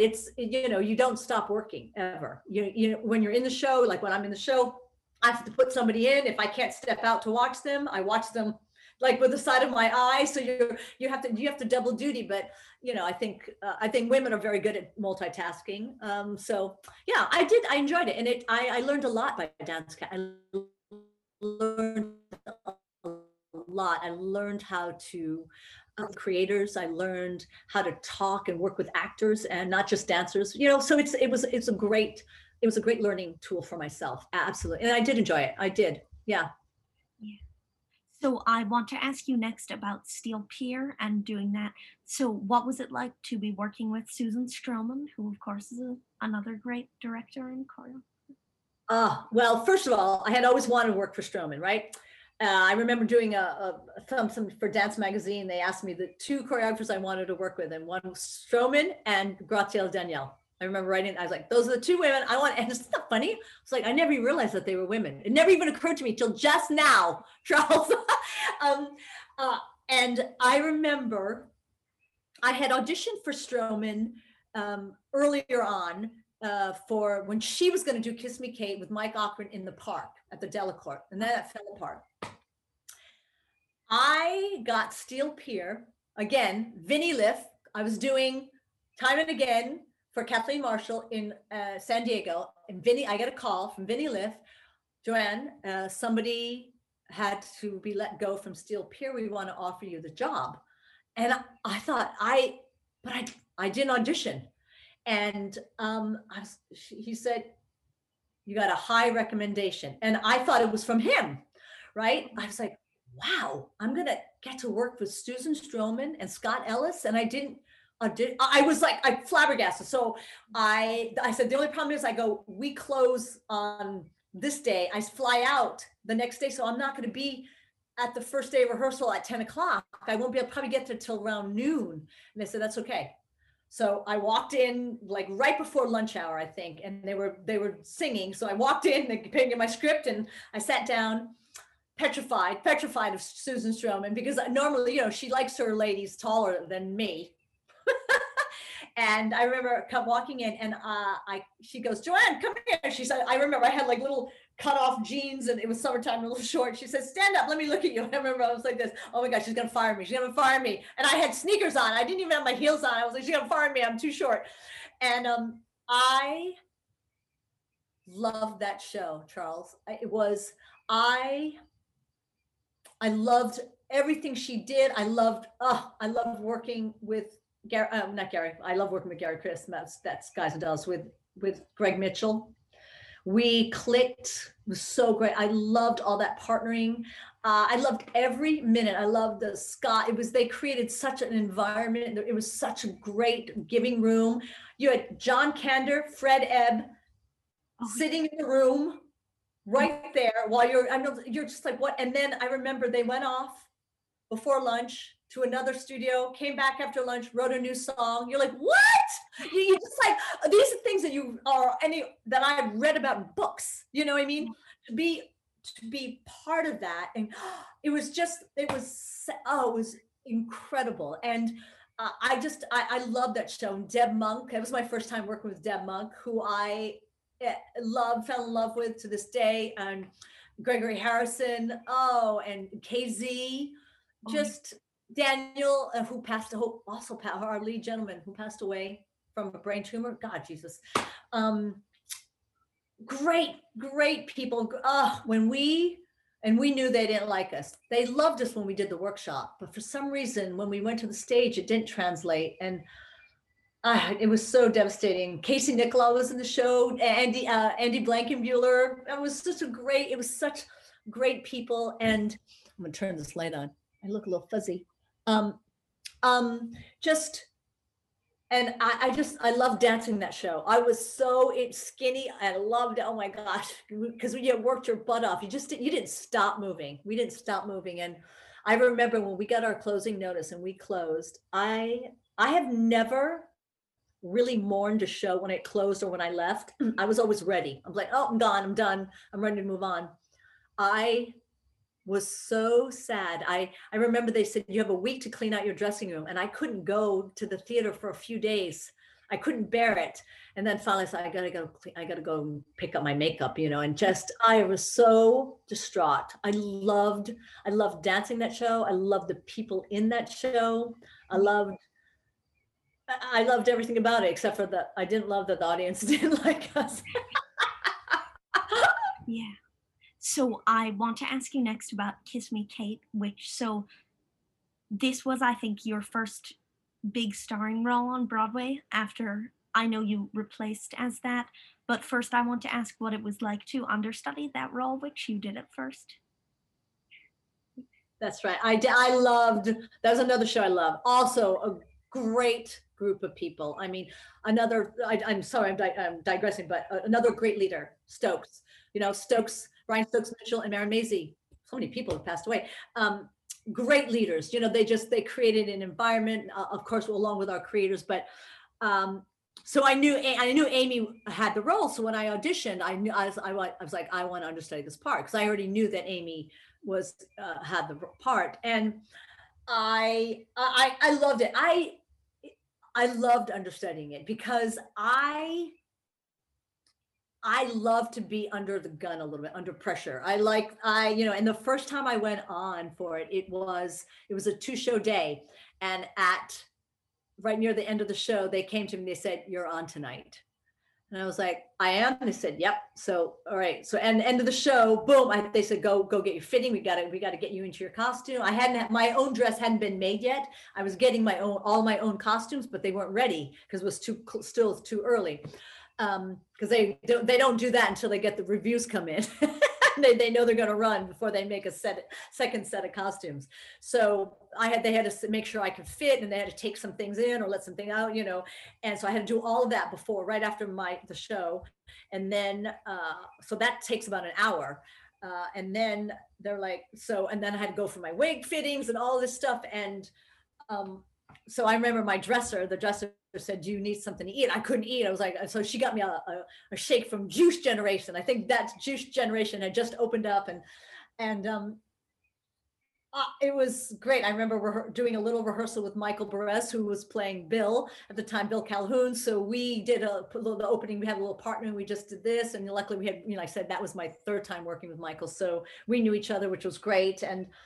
And Stokes and Maren was so generous, and it was thrill. I loved it. Just like go, you just go. It was scary. Oh my God, like my heart was like constantly, but I loved it. And the fact that you do it a couple of times, then you go back to your regular track, and it feels great. But the thing is, when you're doing that part, you don't have the camaraderie with your other dancers as you do when you're doing the other part. So they're both great, and then I got to take over for the role for 3 months before I left, and it was thrilling. And again, that was I think my third time working with Paul Gimignani, our musical director, who I just think is the best. And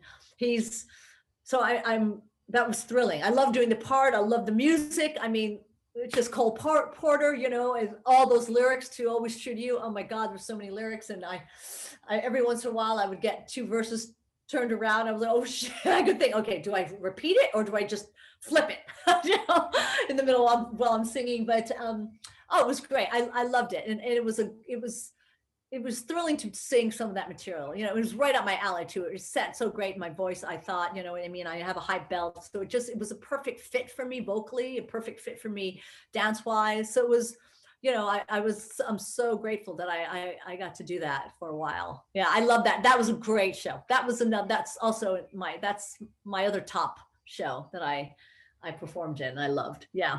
Yeah. So I think Kathleen Marshall has come up a few times, but I do want to ask you about her. And what would you like to know about Kathleen? I guess just what it's like to work with her. She's great. Kathleen is on it. Let me just say, she comes in the room, she knows what she wants. She doesn't come in going, what should I do here? And not that that's wrong. Some people work that way. I also like to come in with a plan, knowing that the plan could go awry, but she's brilliant that way. She knows what she wants. She's also very kind in the rehearsal room. She's a generous creator when she's working with her actors and dancers. No, it's just both her and Strom, they're very similar in that way. They come in knowing what they want. They have a game plan. They have a concept. They have a point of view, and then they work with you. And that's what makes the creators great. So yeah, it was great working with Kathleen. Yeah. So I want to ask also about working with, I think Carolee Carmelo and Burke Moses came in later. And Oh my gosh. Yes, they both came in. Burke, I had worked with that. That was my second time working with Burke, because Burke replaced Peter Gallagher. Is that right? Yes, he replaced Peter Gallagher in the Dolls. So that was my second time work with Burke, Birkenstock, and that's what I call him, Burke Moses. And I had never worked with Carolee. She was great. I mean, Carolee, that voice. And, also again, two pros, they both came in, so they had to, like I said, when you were a replacement, you rehearse on your own with the resident director or stage management, PSM, dance captains. Then you get to work slightly with your partners, and then you come into the whole picture. And both of them were, they're professionals. They do their gig, they come in, they know what they want, they have their own point of view. Even though they have to fit in the puzzle, then they will eventually make it their own. And they did. They're both smart. They both have a great sense of humor, because it needs a lot of comedy. And both Burke and Carolee Carmelo were both had the humor chops, comedic chops, to go along with all that phenomenal singing. They were actually great replacements. I mean, Stokes and Marin were phenomenal, but Burke and Carolee were also just terrific. So the show didn't lack anything when they came in at all. They were fantastic, and are fantastic, yes. And I also want to ask about how you approached your role of Lois Lane and how you made it your own. And well, I mean, I like that part, because what I think about Lois Lane is that she's like dumb as a fox. Basically, she's not stupid at all. She knows how to use her, whatever she uses, to get what she wants. And that's what she does. She flirts with Fred, right? So I loved the idea that she's using everything that she has to manipulate her world to get that part, to get what she needs to get. You know what I mean? In a good way, in a fun way, not in a mean way. Or it's not a mean person, So I love that. It's navigating. I know how to navigate a room, and the more, especially I navigate it even more now that I'm on the other side of the table. So that's how I approached her, because and dumb as a fox. It's not dumb at all. Just using what she can to get what she wants. So that's how I approached her, and fun. And it's everyone's. They all have a good sense of being each of those characters, right? They're no one's a bad guy. So I just and just being able to do scenes opposite Brian Stokes Mitchell's. I remember I went up on one line with Stokes at the beginning. I tongue-tied my words. I flipped them, and they didn't make any sense. And he kind of looked at me, and I remember I just slapped them. Because I got so again, I slapped them, and then I said it again. I'll never forget that. I go, oh my God! I flipped the words. They weren't even real words. I put the wrong first letter with the other words. It didn't make it. But it was great. I would say that's how I approached it. And I, taking Always True to You, that song, where I wanted to make sure, because it's about talking to her guy, Bill, but then also relaying about the different men that she's going after and why, right? So I wanted to make sure that audience, for me, I thought, okay, I want to make sure that the audience understands that I'm talking in a way to two different people. So I asked if I could add a certain accent. So I would give a lot of times I gave each guy a different accent, which I would flip into, which was fun. And I remember Paul Gemignani, he said, yeah, let's go try it. I think you can try it. So he was great. He allowed me to do that and to make that kind of my own way of approaching that long song. So the next show I want to ask you about is Thou Shalt Not. And yes. Oh, that was my second show with Stroman. I remember getting the show, auditioning for the show, and Harry Connick. That would be my first time working with Harry. And I didn't know the show was bad. I don't know if the show was bad or for the timing was just bad. It was right at 9/11 when we were in previews and opening. So, but Stroman creates such a great environment, and so you just love working. You love being in the room, and I remember. I think I've told this story before. I remember at that time that I had several Broadway shows under my belt as a performer, right? And but I had never done a Lincoln Center project. I had never done a Lincoln Center or Roundabout, which is a different contract. So these contracts are limited unless take for example Cabaret, right? Cabaret, when it that first revival was a Roundabout, and because it was such a huge success, it got extended and it moved theaters. So that's what they always hope can do, because then it becomes a commercial show and it makes more money and blah blah blah. So they option that when you sign your contract. And I remember when we were in rehearsal, some of the more younger actors or green actors who had not done a lot of shows, I remember somebody asking me, saying, how do you know when will we know that we're going to be extended, that will, and I said, I don't know. I said, I've never worked under this contract. And I remember saying, I said, I would think by the time we open or before we open, we'll know if we're going to be extended. You'll get the vibe that, oh, the show is going to be successful, or right after opening. So I remember, Charles, our first preview, we all come out. I remember Susan staged the bows, ensemble bow, and then myself and my partner, Brad Bradley, who played opposite me. We come out, we take our bow, right? We take a bow, and they're clapping, and then we stand in a certain spot, and then blah blah blah, and then finally the leads take their bow, boom. And I remember then we do one more company bow. And you could just feel the audience. It was just, you could feel that they did not love us. And I remember that curtain coming down on our final bow, the curtain's coming down. And I remember saying I could see a couple of actors behind me go, start auditioning, because we are not extending. I knew, I was like this, they hate us.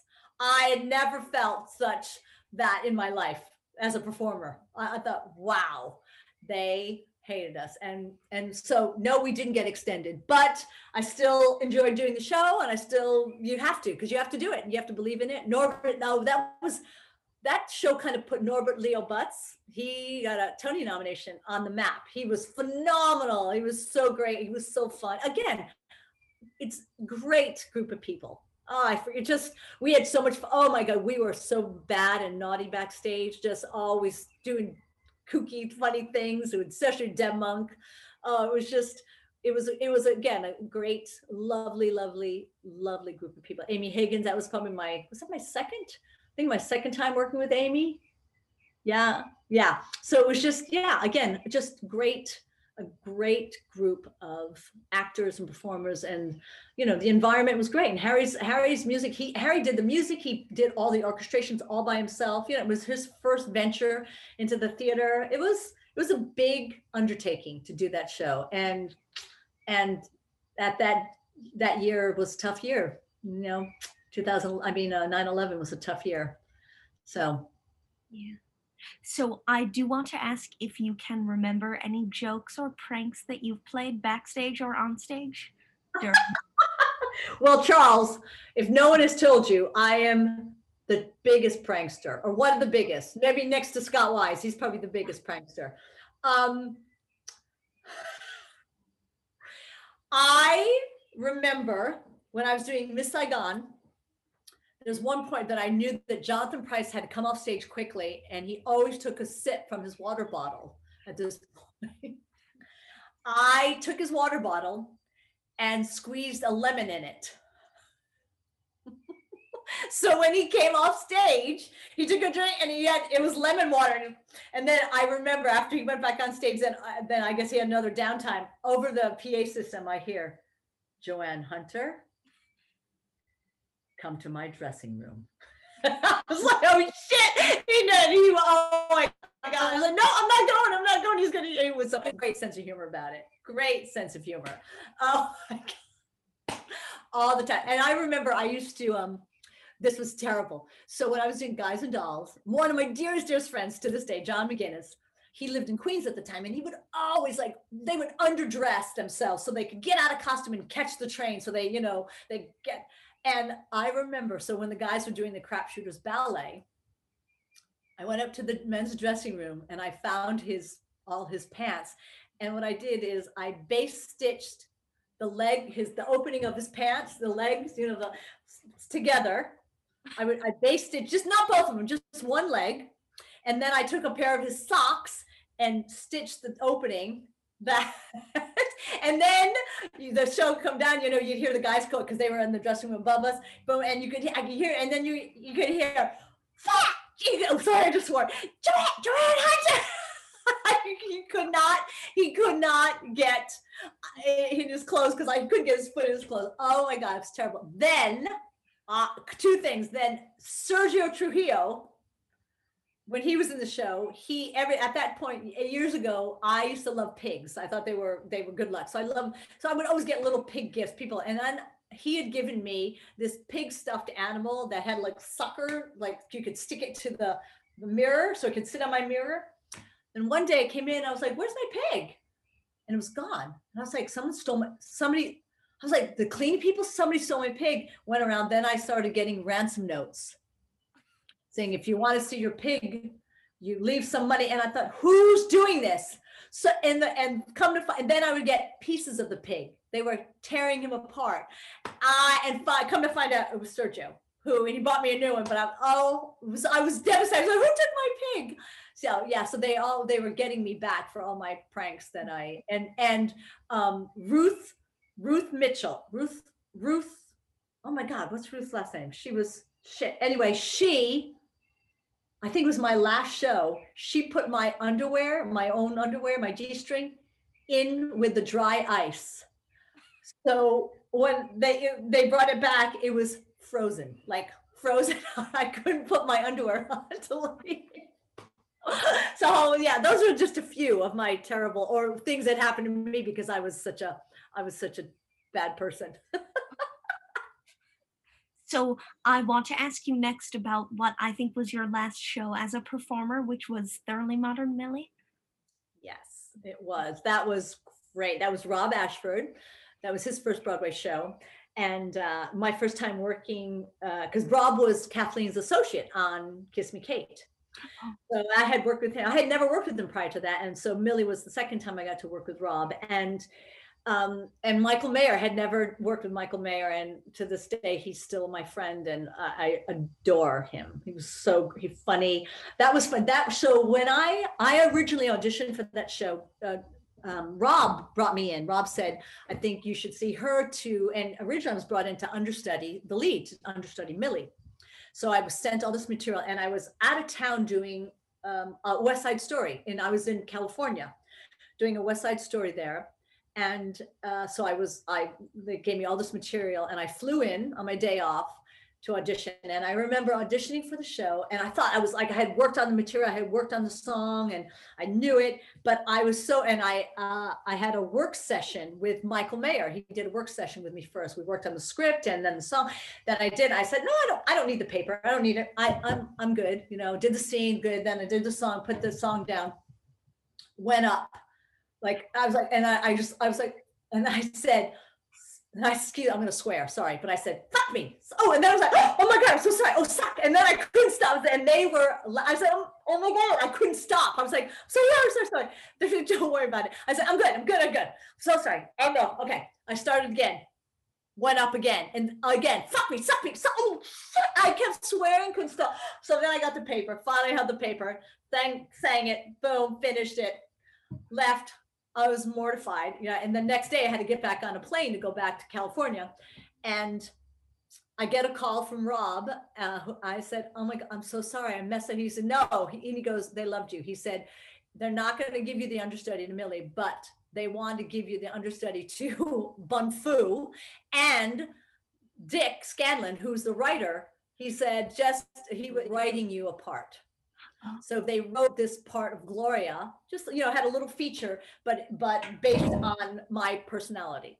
That's what I was told. So I thought, are you kidding? So it was great. And then, I remember just, and I was going through a hard personal time in my life at that point. So having that show was a gift beyond gifts, not just the regular gift, but a gift to keep me distracted, and I love working with Michael. He's funny. Oh my God, he used to crack me up. He was so funny, so kooky. And Rob was great. Rob again is very much like from the world where you come in and he had a game plan, and it was great. And I'm working with people that I had not worked with before, so that was fun to meet new people, especially at that point in my career. And then of course there were some old players that I had worked with, so it was a great experience, and from there I was not the dance captain, and then about not long after we opened, Rob, our original dance captain, wanted to step down because he was going through things. And so Rob asked me if I would dance captain. I thought, I didn't want to, because I was like, I had a lot on my plate. And I said, can I think about it? And I took a day and I said, what? And I talked to myself, I said, Joanne, it's time to move on. Yes, you can do it. So I said yes. And so I ended up setting the tour with him, and we set the West End production together. So it was a great thing that I got to do. And so that's when I started to become Rob's associate for a couple of shows. Yes.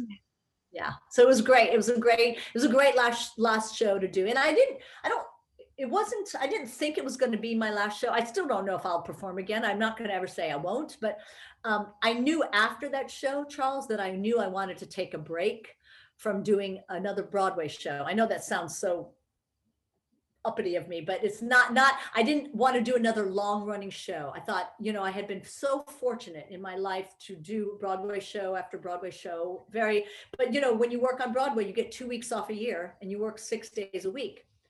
It's a lot, and there's not a lot. So I thought, you know what? I started auditioning for regional stuff. Like I remember, I think I got a call from Kathleen to take over for there was a show happening at the Martin Beck with Brooke Shields in it. Is that right? Did she take over? High anxiety, high fidelity. Not High Fidelity. Shoot, I can't remember. And I remember getting a call to take over, and I was like, I turned it down because I thought I don't want to do a Broadway show right now. So I decided I was going to audition for regional, stuff, just because you could work and then you have some downtime. And luckily I was doing well with my money. I had money in the savings, I had investments. So I thought I had the luxury, I should say, to be able to not have to take another show if I didn't want to.